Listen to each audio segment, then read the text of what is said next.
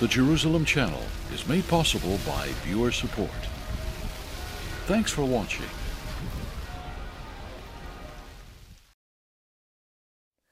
Witchcraft and the occult are thriving today, and that concerned one believer who wrote to me asking for prayer for protection against spells from enemies who were fighting his destiny, he said, and fighting his calling.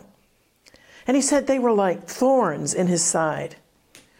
But my reply was, you don't need my prayers for this. Instead, you must learn and believe Proverbs 26:2, which says, as the sparrow in its wandering, as the swallow in its flight, so the curse causeless shall never come. And the Good News Translation renders Proverbs 26:2 like this: curses cannot hurt you unless you deserve them. They're like birds that fly by and never light.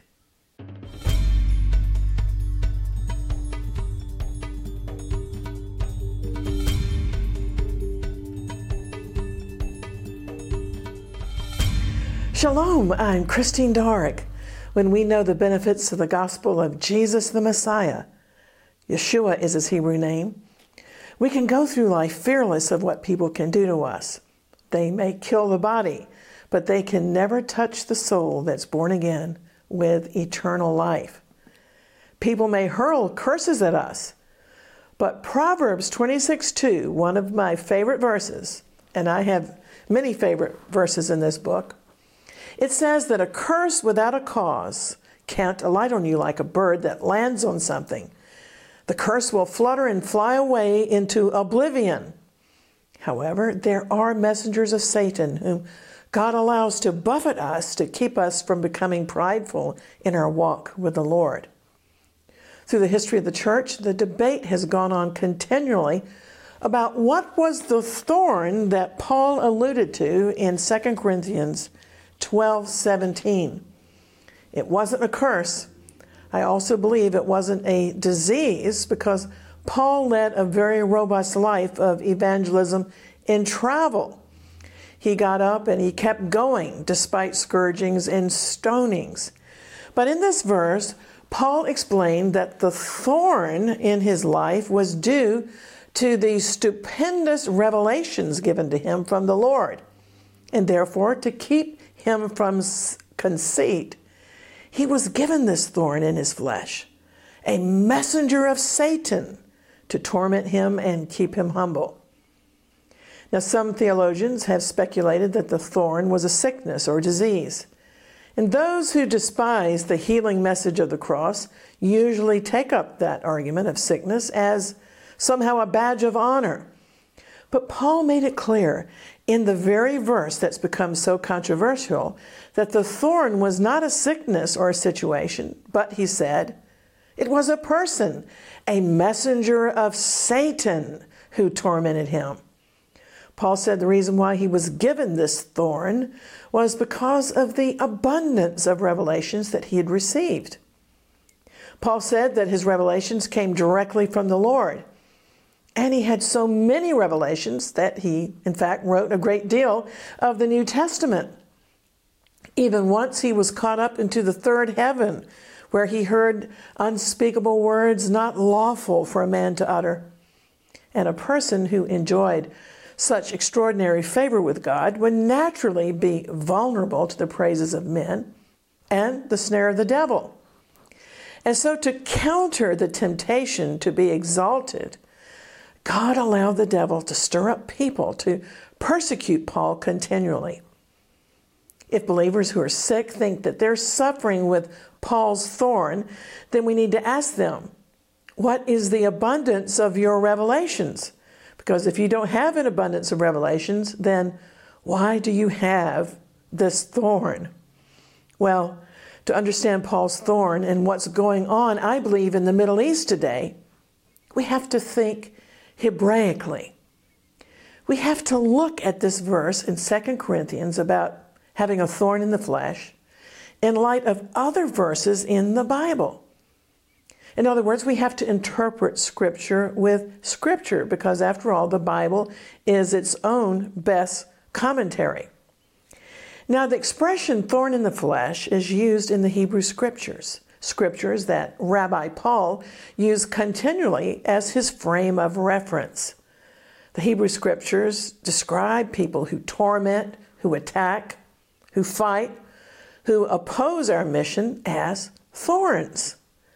So I'm going to mention the cross references given with Paul's verse in 2 Corinthians about the thorn in the flesh, and you'll see that the cross references all refer to opposition from human beings or from demons operating behind human beings.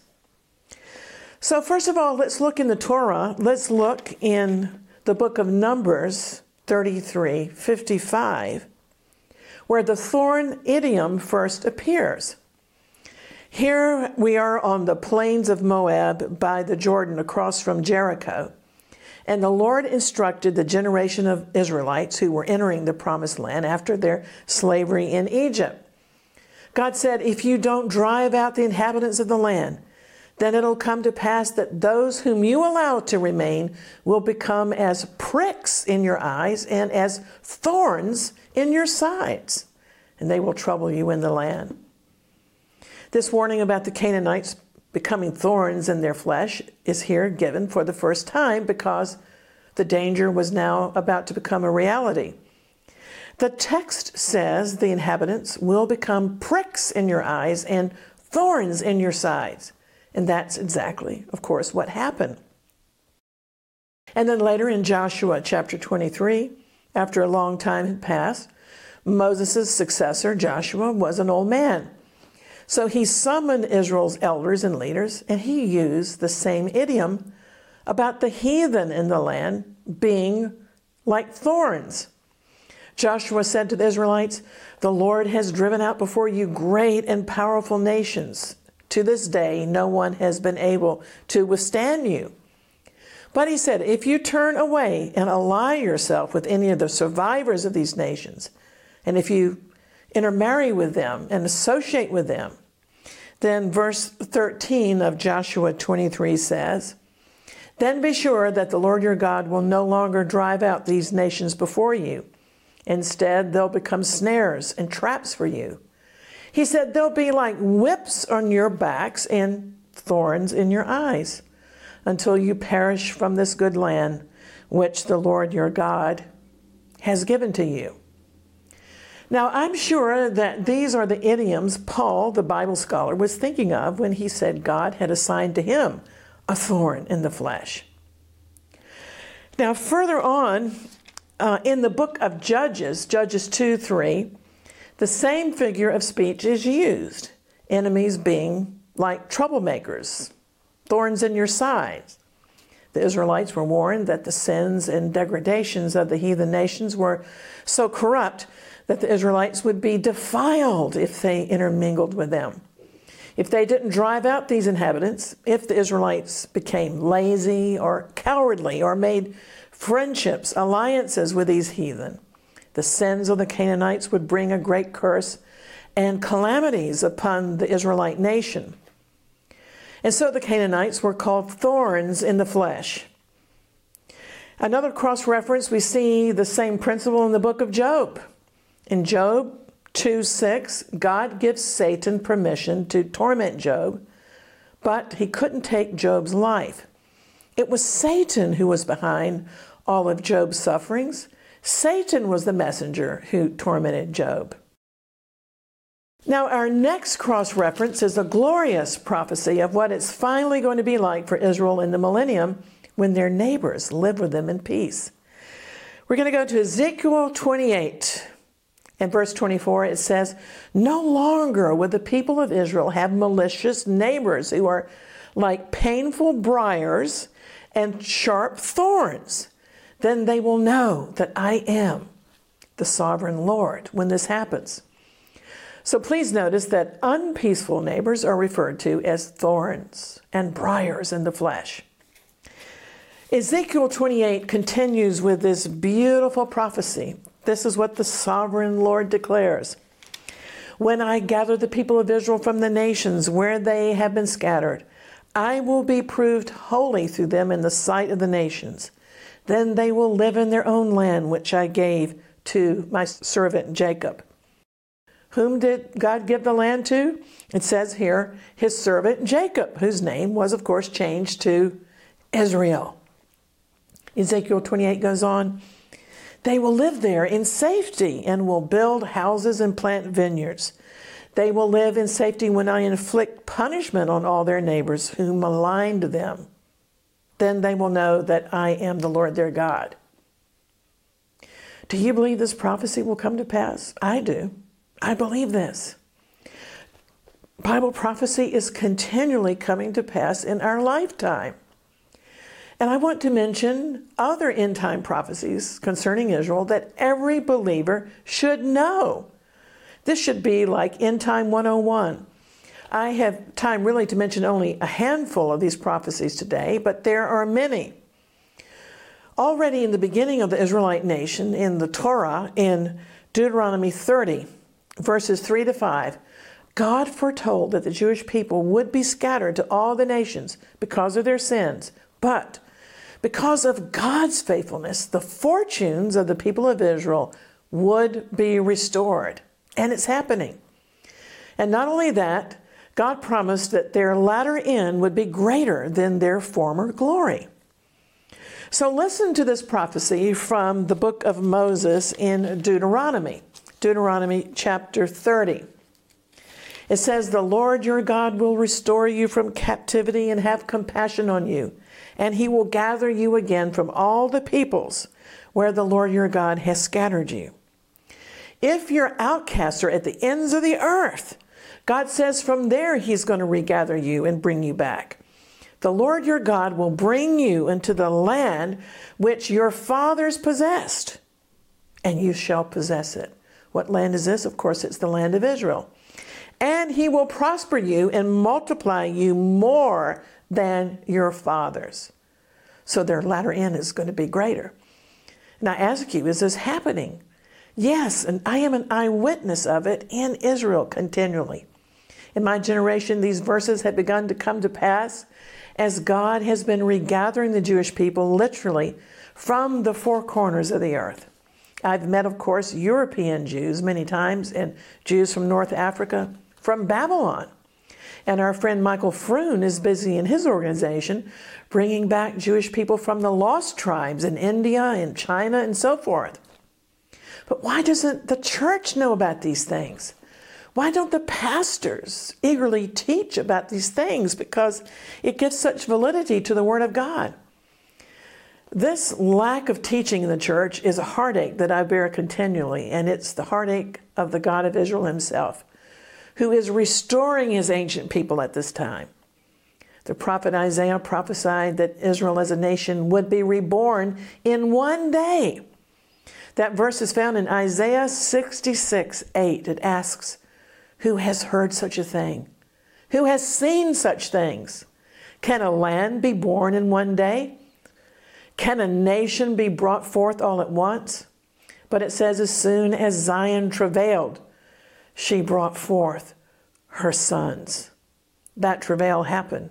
And in one day, 14th of May, 1948, the new Israel was born in a day. Now also in Ezekiel chapter 34, in verse 13, the faithful God of Israel declares, I will bring them out from the people and gather them from the countries and will bring them to their own land. Whose land? It says their own land. And I will feed them upon the mountains of Israel by the rivers and in all the inhabited places of the country. As I was studying this week, it's interesting that the NIV renders this verse like this. I will bring them from out of the nations into their own land and in all the settlements in the land.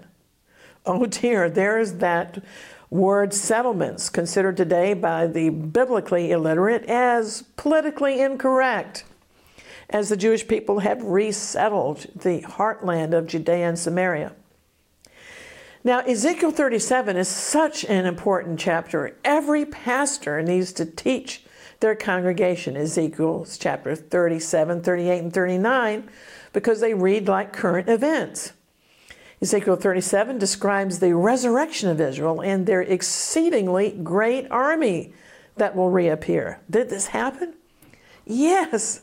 And you may wonder how it is that tiny Israel continues to win all these wars against such great odds.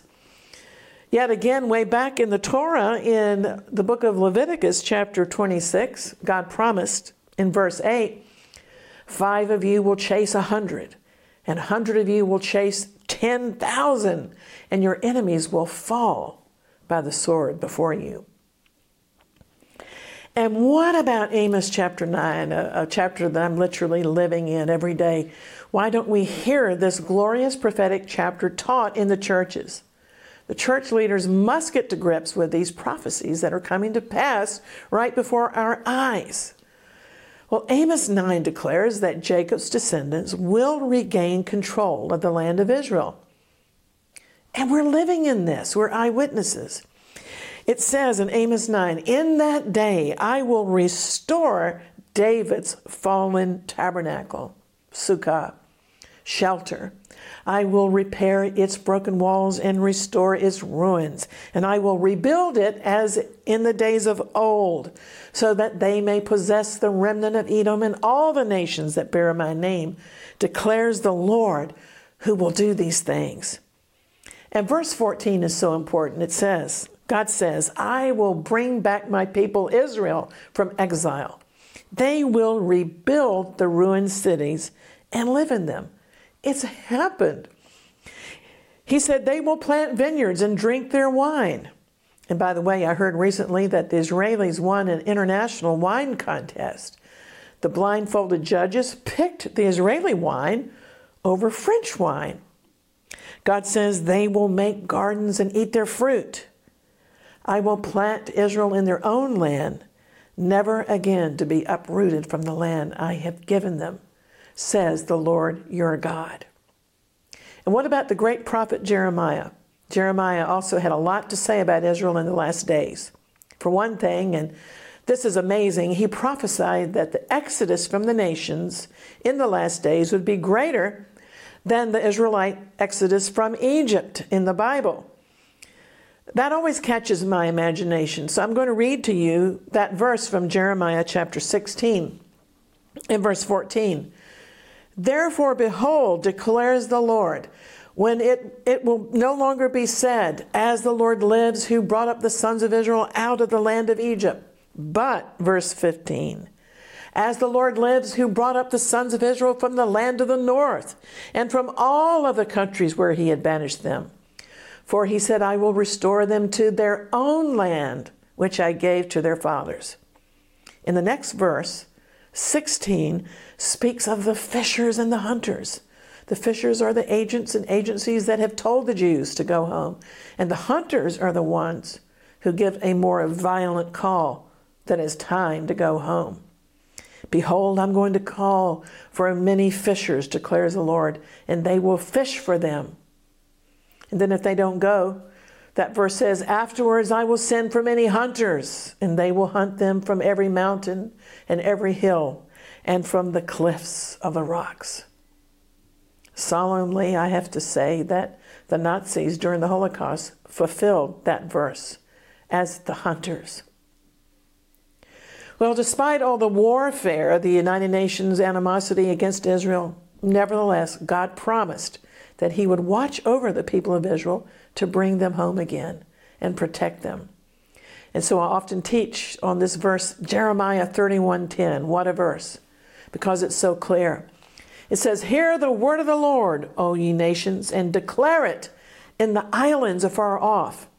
So I especially delight in declaring this verse in the British Isles. And say, God said, say to the nations and to the islands, he that scattered Israel will gather him and keep him as a shepherd keeps his flock. Amen.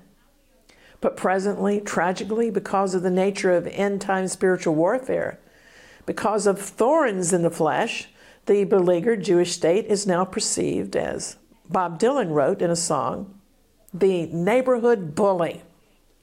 The lyrics go like this: his enemies say he's on their land. They got him outnumbered about 1,000,000 to 1. He's got no place to escape to, no place to run. He's the neighborhood bully. He just lives to survive. He's criticized and condemned for being alive. Not supposed to fight back, have a thick skin, supposed to lay down and die when his door is kicked in. He's the neighborhood bully. The neighborhood bully's been driven out of every land. He's wandered the earth, an exiled man. Seen his family scattered, his people hounded and torn. He's always on trial for just being born. Because he's the neighborhood bully, that tiny Jewish state, the constant target of governments, celebrities, and sadly, churches because of their unbiblical stance. That Israel is the problem. If only Israel didn't exist, the Palestinians would be happy. So now the tables are turned. Who is the thorn in the side of whom? Today, Israelis are perceived as the thorns in the sides of the Palestinians and Gazans, who nevertheless send rockets and suicide bombers into Israel's civilian populations. Has the world gone mad? Even in the year 2000, former Israeli Prime Minister Ehud Barak agreed to give away more than 95% of the West Bank and all of the Gaza Strip. But at the time, Yasser Arafat refused. Still, I'm here to tell you that the Holy Spirit is at work behind the scenes. Our ministry knows many peacemakers, both Arabs and Israelis, who are empathetic towards one another, who teach empathy, understanding, and reaching out to one another, respect for one another, awarding genuine justice, and so forth.